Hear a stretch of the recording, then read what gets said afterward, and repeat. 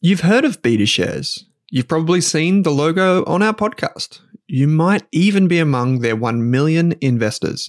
So you can imagine that I'm delighted to say BetaShares is the official ETF partner of the Australian Finance Podcast. With nearly 100 exchange-traded funds, you can go to betashares.com.au and immerse yourself in ETFs and unique insights covering all of the sectors, themes, core and satellite positions you could want. Think cybersecurity through the Hack ETF, robotics and AI with the RBTZ ETF, and uranium with the URNM ETF. The list goes on. To explore the BetaShares ETF range, visit betashares.com.au, read the relevant PDS and TMD on the website, and consider if the fund is right for you. BetaShares Capital Limited is the issuer.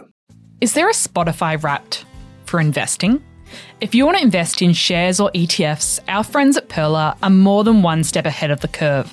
On average, people who use Pearler invest $1,750 every month. That's what we want to see, proper dollar cost averaging.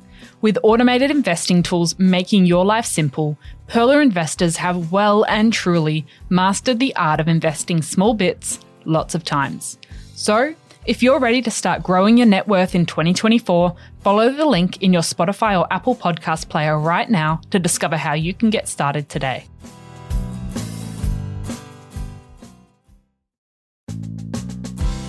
Welcome to the Australian Finance Podcast. I'm Kate Campbell. And I'm Owen Rask. And we're here to give you the tools and knowledge to invest both your time and money better. If you're new, feel free to jump in with our Starter Pack series that aired in early 2022, or our Shares or ETF mini-series. We've got plenty to share with you in today's episode, but if you want to catch us on socials, head to Rask Australia on Insta and Twitter.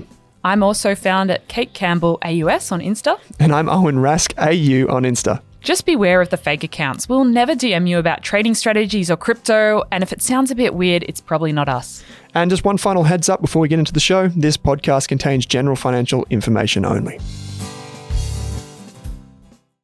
Amy Lenardi, welcome onto the Australian Finance Podcast today. Hello, I'm so excited to be here as always. I've brought you over from our property podcast for this dragged episode. me over.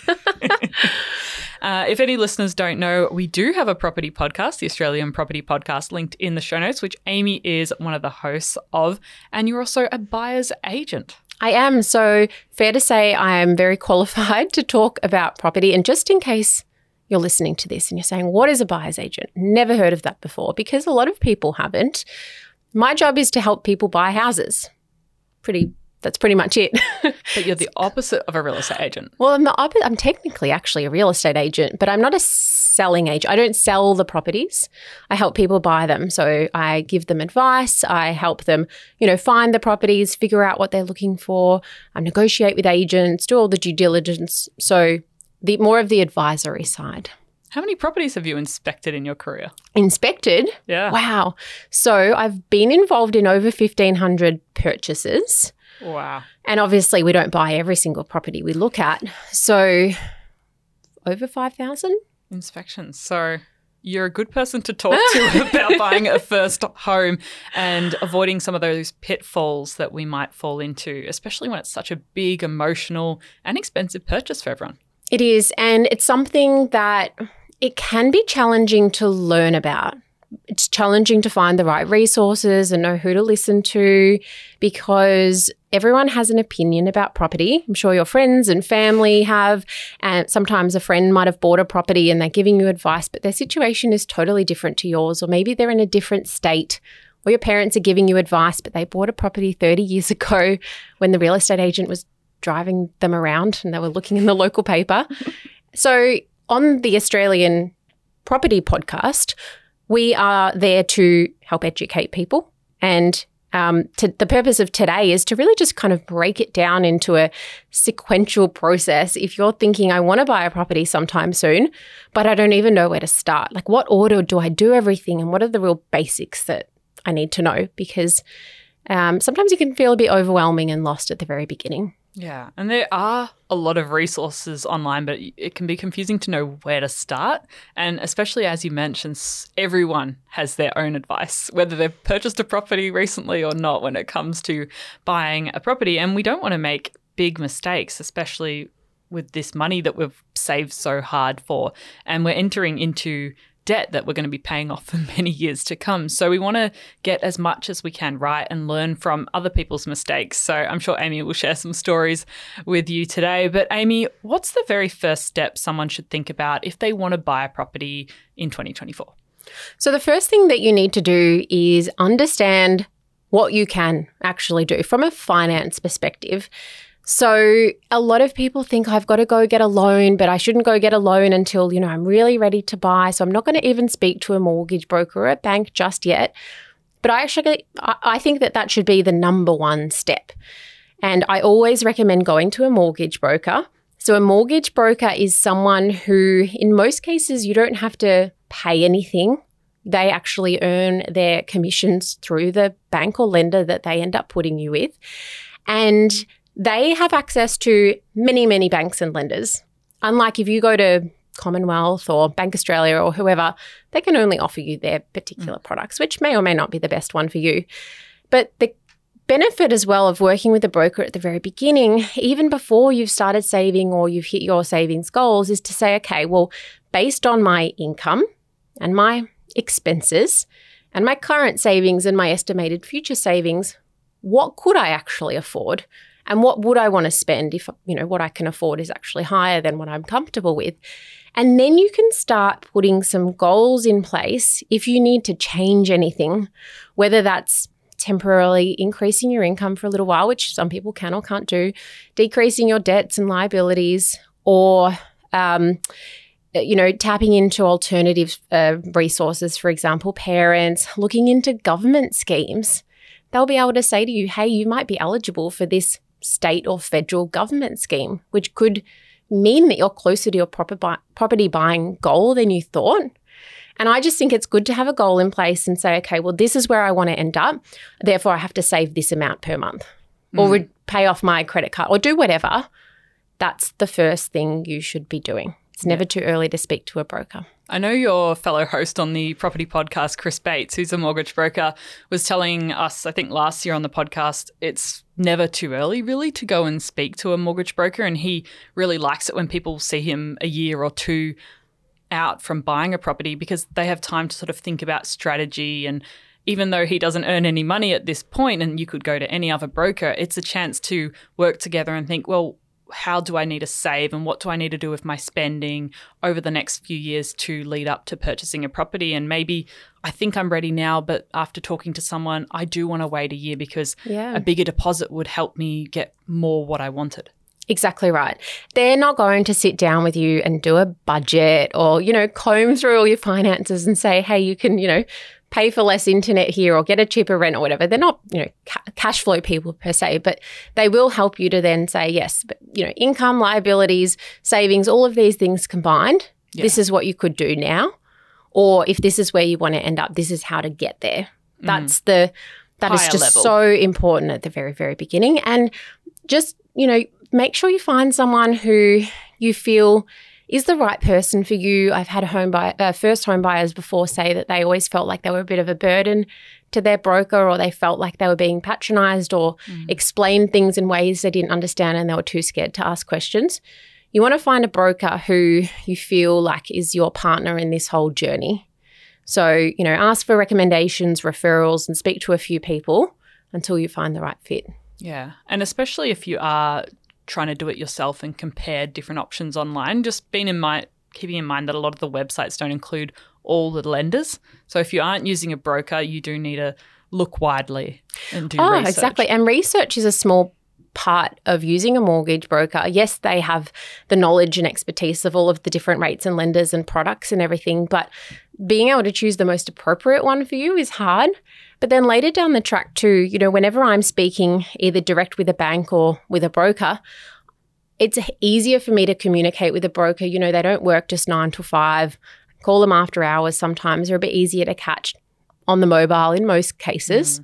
So I just feel like overall the journey and experience with a good broker, put a little asterisk there, they have to be a good broker, can sometimes be better than going direct to a bank. And I've had a few clients who've had terrible experiences going direct to a bank because they weren't fully explained everything. My unbiased opinion is go to a broker. Yeah, but a good one. A good one.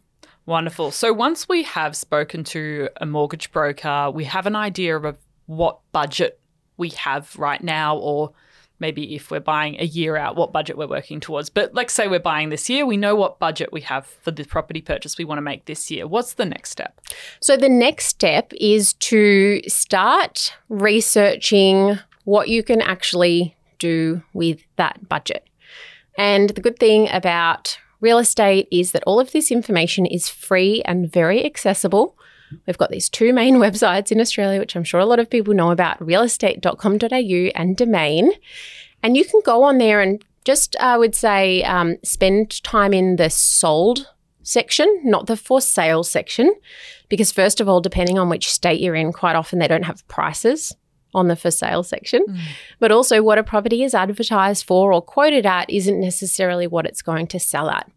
So then you go through the sold section and start, really broad and put in any suburbs that you're even remotely thinking of and types of properties and pop your budget in and, bedroom requirements and just see what's been selling. And if you can't find anything you like in a particular suburb that's sold within your budget in the last 6 to 8 months, what do you reckon that means, Kate? It might not exist. It might not exist. Or you've put too many filters on. Yeah, perhaps. So maybe your expectations need to change, or maybe the type of property that you want in that suburb, they just don't have those type of properties. Yeah. So then you start, saying, okay, well, where else can I look? It might lead you to researching other suburbs, looking at alternatives. You might get to the point after all of that and saying, well, nothing that I can afford I actually want. I wouldn't live in that area or that type of property. You may at that point consider still buying a property and keeping it as an investment, rent vesting. Or you might decide, well, now is not the right time for me to buy because the only reason I'm going to be buying is to just get something. That's not a great reason to buy. So you might sit back, go back to the broker and say, well, how can I change this if you can? And then reassess at that point. There is no rush when it comes to buying a property. Do you have clients that come to you thinking they love this area, but they really want to buy a house, and then after they've spoken to you and started looking at the data, they realise, well, maybe they're going to have to start with a flat in that area or an apartment? Yeah, so I always give people I call it homework, pardon the pun, when they... Amy.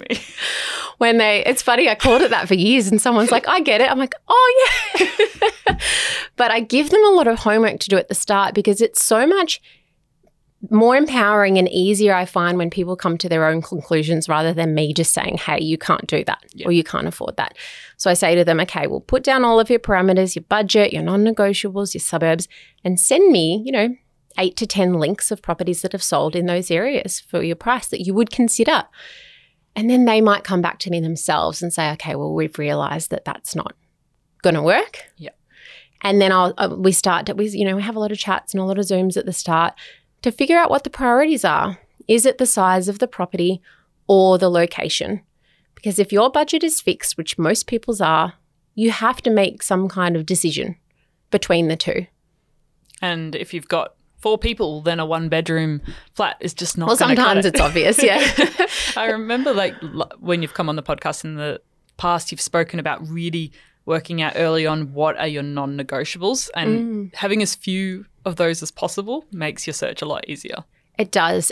And sometimes I'll have clients come to me and they'll have a list of, 15 things that are non-negotiable. And that's why, again, I get them to do the homework because they say, okay, if you can find me 8 links and they tick every single non-negotiable box, you can have all of these non-negotiables. But if you keep sending me stuff and you say, okay, well, this would have been perfect if it was in a different street, if it was in the closer to the station, if it had an extra bedroom, they don't count. So it means you do need to consider what you're willing to compromise. The non-negotiables should be so strict that you wouldn't even look at that property if it didn't have those key aspects. So non-negotiables, the most common ones I have with clients are number of bedrooms, sometimes number of bathrooms, sometimes whether it has off-street parking or not, distance to the train station, really those big fundamental things. But I've got another client right now and one of their non-negotiables is they just want a nice outlook from the master bedroom.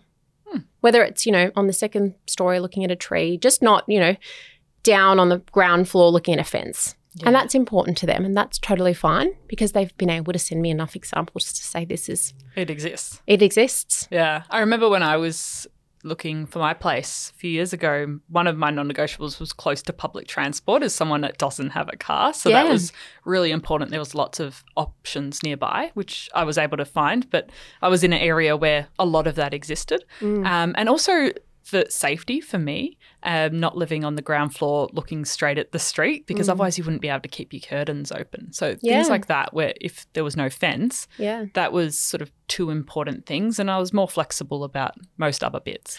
And I play devil's advocate all the time when I'm speaking to people and we, they're saying, but I just really want something a bit bigger, or I'm not willing to do that amount of renovations or whatever it is, but I really want to be close to public transport. And I say, okay, well, would you consider a short drive to the closest station, or getting a scooter, or jumping on the bus, or something that meant you could live an extra 5 or 10 minutes away from a station, but then you can get your dream home? And in some cases, they sit down and then they think, yeah, well, I actually don't really walk anywhere now anyway. I'm just thinking this is what I'd like to do, but there's plenty of parking around that station. I'll just jump in the car. Yeah. And it's workshopping those options until you get to the point where you say, okay, well, this is what I can afford, and these are the types of properties and locations that I do want to live in. Yeah, and it's probably spending a bit of time thinking about what your lifestyle is right now, because you might be dreaming of a future you with a completely different lifestyle and end up with a completely wrong property. Yeah. That is so common, and it's so hard to predict. It's actually impossible to know what your life is going to look like in 5 years, 7 years, 10 years. Think back what your life looked like 7 years ago. Very different. Very different. Same. So it is trying to find that happy medium of saying, what do I want now versus what do I want in the future? It can be really hard to know the answer, and no one can tell you this. But yeah, buying a property for a life that you don't yet have, and maybe you will never have, that can be just as risky as buying something for too much of the short term. But a circa 5 to 7-ish year plan is a good idea. Yeah. Don't buy a property that you think you're going to outgrow or not live in for more than a year or two. And then planning for 10 to 15 years. For a lot of younger people, that's not practical. If you're 45 plus, I've just plucked that number out of nowhere, by the way. But if you're older, you have a little bit more predictability in your life. Yeah. Okay, so we're designing our property brief, thinking 5 to 7 years out if we can. Thinking ahead a little bit, we're looking at, well, what suburbs might we like? What are our non-negotiables? What things might we like? And then we're looking at the sold tab to see, does that exist at all? And if not, maybe we have to have a bit of a rethink. Yeah. So we call this your research phase. You do as much as you can before you get to the point where you actually go and get your pre-approval and you seriously start going out shopping for properties. But during that research phase, feel free to go to inspections. But when you go to them, just say to the agent, I'm just in my research phase. You don't have to call me on Monday to see if I want to buy the property. I'm not ready. They'll appreciate that, by the way. Yeah, but saves them time. Yeah, this can help you figure out what you're actually wanting and what you're prioritizing. You might have in your head, I'm happy to do some renovations, but then when you start going out to these houses, you might think, nah, I couldn't live in a place like this even for a little while. It will help you reframe your strategy. The more of this you can do at the start, the better, especially if you start to then explore suburbs which you don't have a lot of familiarity with. Sometimes I will have clients who will say, okay, well, I'd consider this suburb if the right property came up. Say, great, we'll include it. And then I find them something great there. And they're like, I love the house, but I just don't know the area enough yet. You do that now. You do that beforehand. Go on the weekend, have a coffee. Yes, spend as much time there as possible, walking around, do your local grocery shopping there for a little bit, go out to the cafes and restaurants, look at the demographics, catch the train to work from there, drive around at different times of the day. So if something does come up that's great, you don't have that hesitancy, because then you could regret that later once you do get to know the area and you're like, damn, that was the one that got away. So the more research you can do at the start, because the whole point of this is to get to a point where you have a really clear and defined property brief, which is your budget. This is the maximum amount that you're prepared to pay for the perfect property. Think of it like that. Your locations, so your preferred locations, your maybe locations, but you'd still definitely consider the maybe locations for the right property. And then your property characteristics, which is your non-negotiables and your bonuses. And that could encapsulate anything from number of bedrooms, proximity within the suburb, renovation quality, anything that's important to you. You can have a bonus list of 200 things if you want, but the non-negotiable list is really the most important one. Yeah. And that's your property brief. And then you do that reality check, like we spoke about before. You go into the sold section, make sure they exist, not just one, not two. Yeah. Ideally, you're looking for, on average, one a month that is sold that ticks the boxes. So in the last 12 months, is that? I would go back probably not 12 months because the market changes, over time. I try to stick to 6 to 8 months. So if you can find 8 to 10 sold example, that's great. 6 to 8 is okay. 8 being probably the sweet spot. Mm-hmm. Anything less than 6 might mean your parameters are being a bit strict. The hardest part about this, I would say, is factoring in like market movement. Mm. For example, what I mean is if you go back of 6 months worth of sales, the market might have been lower 6 months ago or higher. But unless you do a bit of research and know what's been happening, you're not going to know that. So you might be benchmarking against things that aren't realistic. Mm. So I wish there was an easy way to explain like how to overcome this, but it really is like the more time you spend in that sold section, you might clearly identify a few trends and say, oh, wow, these 2-bedroom apartments in that suburb used to sell for circa this amount and now they're selling for circa this amount. That'll tell you whether that's gone up or down in that area. Yep. It sometimes is clear, sometimes it's less clear. Sorry. It's a tricky process. As an advocate, though, I'm out there. I'm buying properties every week. I'm out there on the ground talking to agents, going to auctions, inspections. So I know.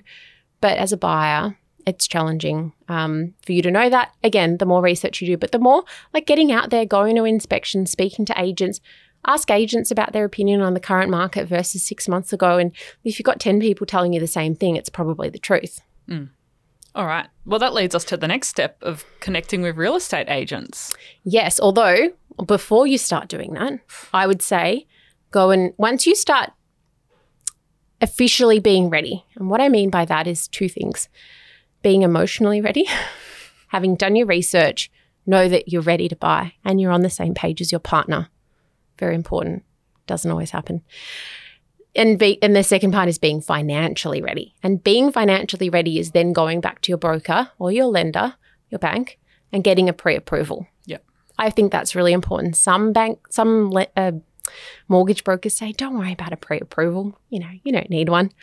I always recommend one just to be, extra safe and have peace of mind. A pre-approval is essentially that bank or lender saying, we're happy to lend you this amount of money, provided you meet these conditions. And they will have assessed, and you need a fully assessed pre-approval, not one that just is like a computer saying, yes, this might be okay, it might not. A fully assessed pre-approval is the best thing that you can have. Yeah, it was interesting when I was at that stage, I did say, what properties would you be wary of? And they had sort of listed like those small apartments in the city that had a very small floor space and a few things like that. So just finding out what your lender's approach is and what they like pre-approving. Yeah, exactly. So especially if you're buying a property that, might not be the norm. Or what I mean by that, maybe it's not residentially zoned, or maybe it is like a teeny tiny 1-bedroom property or something that just doesn't have broad market appeal. Your lender might have restrictions on how much they're willing to give you for that property as a loan, non-strata titles, for example, here in Melbourne. So speak to your broker and say, are there any restrictions or any types of properties that I shouldn't be looking at? And also any other conditions that I need to meet. And, a pre-approval, they're pretty quick to get. Could be a couple of days, could be a couple of weeks. Once you've got that in place, you're technically officially ready. And then you can go out there and start doing all of this proper searching, really be proactive about it. The more you get out there, the better. Prioritize it every weekend. And then you can start approaching agents and say, well, this is my brief. Not only, speaking to them in inspections, but writing down a list of all the agents in the area that sell properties that you're interested in and calling them, emailing them. It's a heap of work. No one does it. Not many people do it. But as buyers agents, we do this every day, and that's the reason why we buy for clients within usually 6 to 8 weeks on average. And we get, 30% of our properties are off market, which means properties that aren't on the internet, because we're calling, speaking to them, nagging them in a nice way, being front of their mind. But a lot of people don't do that. And that gives you the opportunity to be the first person to look at a property that hasn't gone on the market yet? Yeah, in many cases, yes. So sometimes we look at an off-market property and we're the first person, or sometimes the only person. Yeah. But you need to establish, first of all, a connection with the agent, and you need to just demonstrate that you're a genuine and motivated buyer. If you're saying things to the agent like, hey, this is what I'm looking for, but I'm not in any kind of rush, I'm not desperate. Well, do you reckon the agent's going to call you first versus, the other person that's like, I'm ready to go, I'm ready to buy something? Yeah. Is there a fine line there? Because I know a lot of people are worried how much they tell the agent because they don't want the agent to be able to extract too much value out of them. Well, if you said to them, if you said to the agent, I am desperate to buy a house, I need to buy within a week, yeah, I'll buy anything. Well, that's different to say, I'm ready to go. I'm ready to buy the right property when it comes up. Versus then on the other end of the spectrum, I'm not in a rush. I'm not that motivated. We'll see what happens. At the end of the day, especially when we're in a market where agents are busy, they're going to prioritize the buyers who they think they're going to achieve a sale with. Yeah. So you need to give them enough that they think you're worth following up with. Yes. Okay. And some buyers, and I've got a lot of friends who are agents. I know a lot of real estate agents, and I know that agents talk about buyers, and then some buyers can create a bad reputation for themselves as being a time waster or being unmotivated or whatever it is. And they're not going to get the first call when there's something off market or an opportunity for them. It is hard. Do you think it makes it easier for you talking to agents because you've got a relationship? They know that when you talk to them, you have someone that is ready to buy. Absolutely. So all of the agents I deal with, and especially because I've been in the industry for over a decade now, I've got a reputation of being someone who has buyers who are educated, ready to buy, and I'm not there to play games. There's some advocates I know are out there who say, the agent is evil, I'm here to protect you. That's not the case. They know that I'm going to work with them, and I can speak to them on a bit more frank level, kind of agent to agent. So yes, we absolutely get more traction and cut through with real estate agents. And at the start too, I had a buyer come to me recently and said, we're a first home buyer and we missed out on this property we love because we just didn't trust the agent when they said they had an offer that was higher than us. And it turned out they did, and they sold it to that other person. We just weren't sure. So that's a really common thing to have a bit of uncertainty about. But again, the more you educate yourself and learn about, what are the processes? How do properties get sold? What's a private sale? What's an auction? Unless you teach yourself about these things, you're going to learn through potentially making mistakes. So once we have started connecting with real estate agents, we know our area, we know what we want exists, we've been to some open homes, and we've seen something on the weekend and we've told the agent we want to go back for a second inspection. What should we be thinking about then? So when you're looking at properties, the main thing you really need to be looking at, because everyone says, should I be testing PowerPoints? What should I be doing? What should I be doing in inspection? I'm like, that is the least of your concerns. The main thing, first of all, is to figure out, does this property meet my brief? Yeah. You'd be surprised how many people look at a property. I said, but that's not what you said you want. It doesn't meet your non-negotiables. And then it's also, I've got a free list of 100 things to look out for in an inspection. That is more than you need to look out for, by the way. It's just 100 things you could look out for. So you can go and download that just to get an idea. But, the building inspector later on, if you get to that point of getting a building inspection, they're going to be looking at things like, the condition of the property and any leaks or any major problems. So you're really there just to make sure that aligns with what you're looking for. And then you could consider things like, okay, well, this is kind of near a freeway. Can I hear any noise? How about I close the doors and open the doors? What kind of natural light is this property going to get? It's really dark right now, but it's the morning and it's west facing. So it's going to get bright later in the day. Like all of these things that you might not think about. use my inspection list if you need to. But then once you've decided, yes, this is a property that I really like and I want to consider moving forward on, you need to get ready straight away for that. Because that property, even if it's going to auction, or especially if it's a private sale, you could get a phone call the next day to say, hey, Kate, we're selling this property. You've got 24 hours or you've got 6 hours. You need to be ready. Yeah. Things can move quite fast at that point. Yeah, very much so. I put an offer in on a property on Friday night last week and we had the auction the next morning. Oh, wow. Yeah, on Zoom in the car. But yes, things can happen very quick, so you never want to be caught by surprise. And most of the due diligence that you can use, as soon as I use the word due diligence, a lot of people think, oh, this is effort. Too much work. It's too much work. But it's so important. Most of the due diligence you can do is free and you can go home and do it on your couch straight away. That is figuring out how much that property is worth. Easier said than done. Pete and I did a full episode on how to appraise a property on the Australian Property Podcast. Go and listen to that. You can do that on the couch. You can do the local checks, drive around the area, call council. Lots of things you can do that are free and easy and cheap straight away. Do that. You might then get your contract reviewed straight away. Some solicitors and conveyancers will charge you for that, some won't. Ours that we use don't, so we get that done straight away. And then we decide if we want to get a building inspection, whether we're making our offer subject to that or getting it up front, but we get ready. And a very common mistake I see is people just missing out on a property because they aren't ready, because they procrastinated. Yeah. And that's a terrible feeling to have. When you're doing the inspection, do you usually take photos? So when you're going back that evening to do the research and make sure you know what offer you want to put in, you can refer back to things like that? I take videos. Yeah. Yeah, I take videos and then sometimes I'll upload them to Vimeo. Otherwise, my phone would be full just to have on my own little Vimeo account. But videos are great because, you can just pause it rather than taking 1,000 photos. Yeah.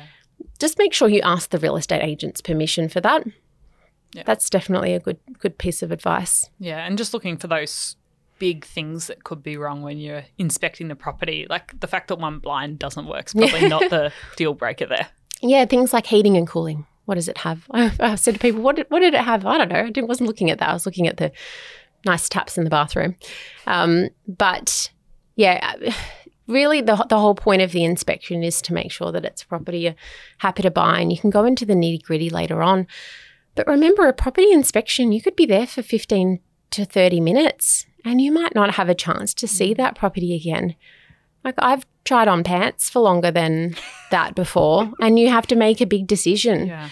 So being really focused and, knowing what you're looking at when you get there, just in case you don't have a chance to see it again. Yeah. Would you be keeping a little list of anything like, maybe the carpet has to be replaced because it's really bad, and maybe I would have to do a kitchen renovation, because that would factor into how much you can pay for the property, because you have to account for other costs that you might have to pay quite early on if it's not fully livable? Definitely. So this is where you get to the point where you say, okay, well, what are the things that I need to do straight away? And there's a difference between need and want, by the way. You might need to replace that carpet because it's just filthy or it's full of fleas or it's just past its day, versus I'd really like to replace the carpet, but I don't have to, because, you don't want to then decrease your budget so far, factoring in all of these wants. Because fully replacing a house worth of carpet's probably quite a bit of money, I imagine. Well, it depends on the quality of the carpet you want. It can be really cheap. I've done it for really cheap before in investment properties. But if you decrease your budget so much to factor in all of these desirable works, you might put yourself out of the running to be competitive for that property. And I say to people, okay, well, if it was the difference between getting it or not and not having new carpet for a couple of years or so, you got to put it all into perspective. So figuring out your priorities.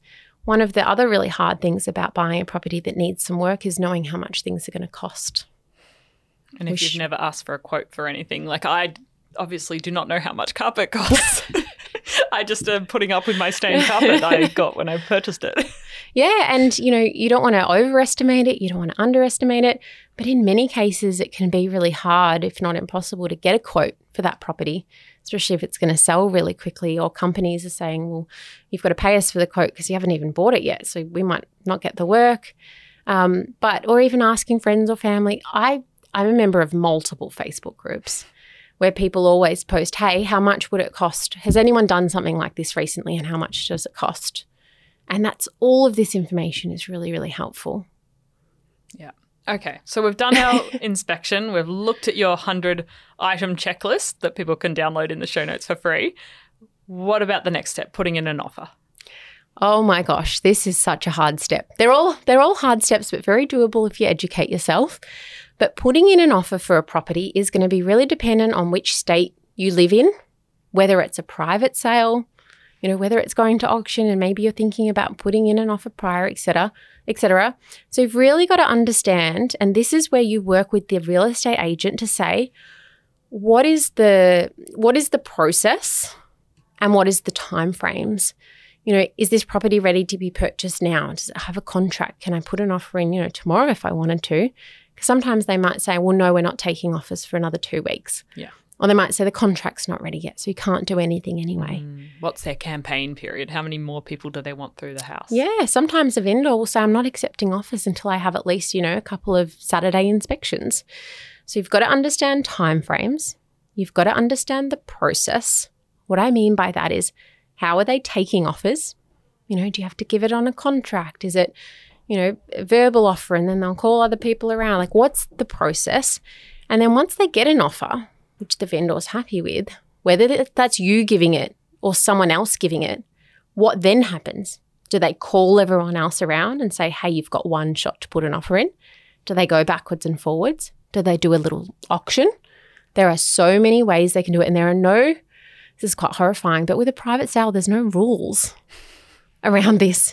Every agent and every agency can have a different way they handle offers. So the only way for you to know that is by asking as many questions as you can to that agent until you know, okay, this is what's going to happen. This is how an offer is going to be handled. And I guess it's a very human process because the agent's dealing with a seller on the other side. So the agent might be fine and ready to do everything, but the seller might not be decided on whether they want to sell that day or want to wait a week. Yeah, so a good real estate agent will have their vendor, they'll be telling their vendor what to do rather than the vendor telling the agent what to do. Yeah.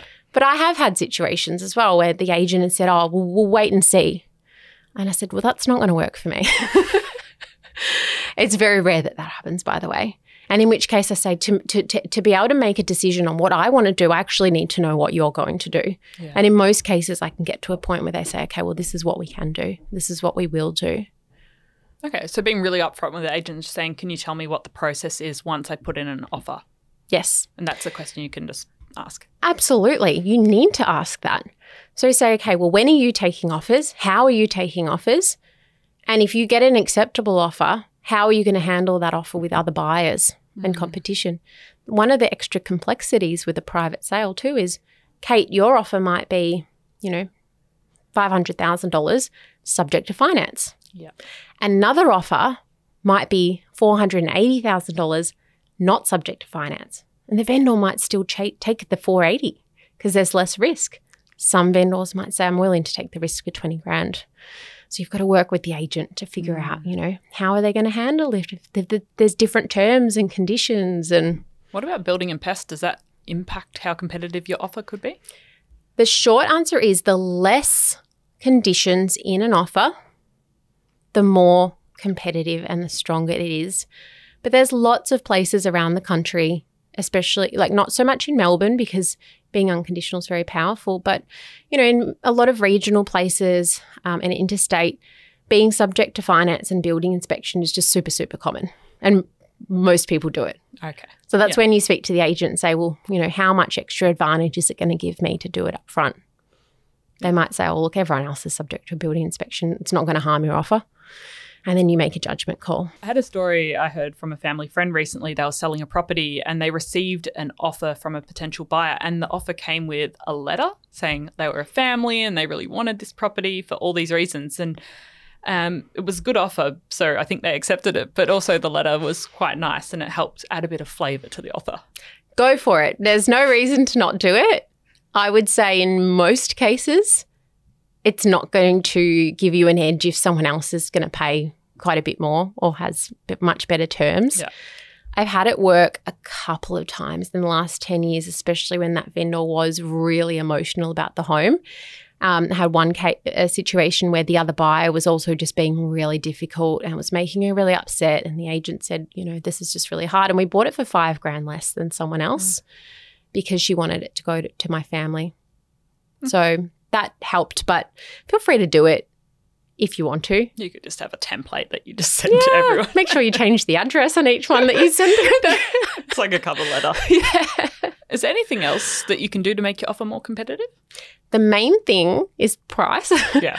of course, but terms also absolutely come into play. So asking what the vendor wants for settlement. If they want more or less time? Yeah, they might want a really short settlement. So a settlement is the time when you actually take the keys and, pay all of the money. So, the minimum is quite often, it's 30 days that we do. But I've had settlements up to 7 months before. Oh, wow. Yeah. That's what we really wanted the property. My clients weren't in a rush. That's what the vendors wanted. And if we didn't give them that, they might have just waited until later in the year, and we didn't want to take that risk. So working with the agent to say, is there anything, for example, settlement that could make my offer more compelling? And then without getting too complicated, because I know this is supposed to be a base 101 episode, but I've done a lot of creative things in the past. Like I've had a floating settlement where the vendor had the exclusive right to bring it forward if they wanted to. I've had situations where we lease the property back to the vendor afterwards for a few months so they can go buy something else. Yeah. So, you can get creative with terms, but the main ones are price. And then, if you cannot have subject to finance, big bonus. And if you cannot have subject to building inspection, that's a bonus too. So we call that an unconditional offer, where it's just price and settlement and there's no extra conditions or terms. Perfect. And if they come back with if I say 700 and they say, I have an offer for 750, does it just come back to looking at our brief, looking what we think the property's worth and whether we have the budget for it? Well, this is absolutely. So all of your research will help you then make a decision on, okay, well, if they do have another offer at that level and they're going to sell it at that level if I don't come up on price, first of all, is it worth it? Is it worth it to me as well? How many other properties have sold that price or above that suit me more, etc. So the more research you've done beforehand, the more confidence you'll have making that decision. If you haven't done any of that beforehand, then it's going to be really hard and you might second guess yourself, and that decision making will be really challenging.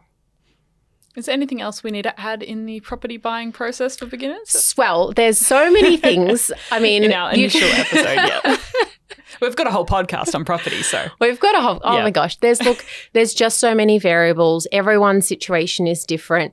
Even if your best friend bought a property last month, it was from a different agent, maybe a different price point. Maybe that agency had a different process. Like it's a very unique individual journey for everyone. So just make sure you're asking all of the questions, to as many people as possible. Have a good team around you, your mortgage broker, figuring out who you're going to use for your legal stuff at the start, maybe having a few building inspectors you've got recommendations for, maybe a buyer's agent if you're listening to this and thinking, oh my gosh, I just need that extra bit of professional help. And having that supportive extended network too around you of people who are, agreeing, this is a great strategy, not people saying, don't buy now, the market's terrible, because they don't know. They don't know when the right time is to buy. So that's a really important thing, having the right team around you. Getting your team right, talking to a broker, getting pre-approval, getting our property brief created, and then giving it a reality check using Domain and realestate.com, thinking about going to inspections and open homes so we get a good idea and start connecting with real estate agents and using Amy's checklist in the show notes, and then thinking about putting in an offer and what that looks like and making sure we know local building and pest people and all that kind of stuff. Absolutely. So go and do your research, listen to the Australian Property Podcast, download my checklist. I have a course up for first home buyers Victorian home buyers only, at this stage, which is thefirsthomeguidebook.com.au. Knowledge is power. And if you're listening to this podcast, that's a good first step. Yeah. And that's probably a good point to end on, Amy, because everything in property is quite state and location dependent. So there's much. Different schemes. That's why you want to talk to a broker who knows your area. Correct. Wonderful. Well, Amy, thank you so much for joining me in this episode. We have plenty of property-related resources in the show notes that people can check out because it's all about education, as you said. But thank you for coming on the show today. Thanks for the invite, Kate. See you next time. Thanks for listening, everyone. Thanks for listening to this episode of the Australian Finance Podcast. We hope you learnt something new and were able to take one thing away from this episode. If you're keen to learn more, head on over to Rask Education and take one of our free money and investing courses. You could even become a Rask Core member for less than your Netflix subscription each month. And don't forget to subscribe for new episodes in your inbox every week. Plus, if you enjoyed the show, we'd love you to leave us a 5-star review on Apple Podcasts or Spotify and send any questions our way via the link in the description. And before we go on, did this podcast contain personal financial advice just for me? Absolutely not, Kate. Our podcast actually contains general financial information only. What that means is the information does not take into account your financial needs, goals, objectives, or even your situation. So because of that, it's important that you consider if the information is appropriate to you and your needs before acting on it. If that all sounds a bit confusing or you're still working out what your needs are, it's a great idea to consult a licensed and trusted financial planner. And don't forget to do your own research. Are you thinking about starting your wealth creating journey, but not sure where to put your hard-earned dollars? InvestSmart can help. InvestSmart offers a free quiz that makes it easy to find the right InvestSmart ETF portfolio to help you reach your goals. Just visit investsmart.com.au and hit Get Started. Answer a few simple questions about your goals and how much you want to invest, and you'll get a tailored statement of advice with a portfolio recommendation. You can visit investsmart.com.au for a no obligations free statement of advice. This ad is brought to you by InvestSmart Advice, AFSL 334107. For more than a decade, I've been hunting for the best investors and their methods, strategies, and tools for investing. After years in the industry, countless books, a few degrees, and 1,000 podcasts and live shows, I've rolled this accumulated knowledge into something called Rask Invest. If you've ever heard me talk about a core and a satellite, active and passive, true long-term compounding, or you simply want to know exactly how I would invest, now is your chance. Rask Invest is our new investment service, designed for all types of investors who want professional management of their core portfolio at a low cost from a team they trust. Rask Invest helps you automate your wealth creation and passive income. Simply click the link that says Invest with Owen in your podcast player to join one of our live platform walkthroughs or book a call with us. You can also view the Rask Invest PDS and TMD and get invested with me.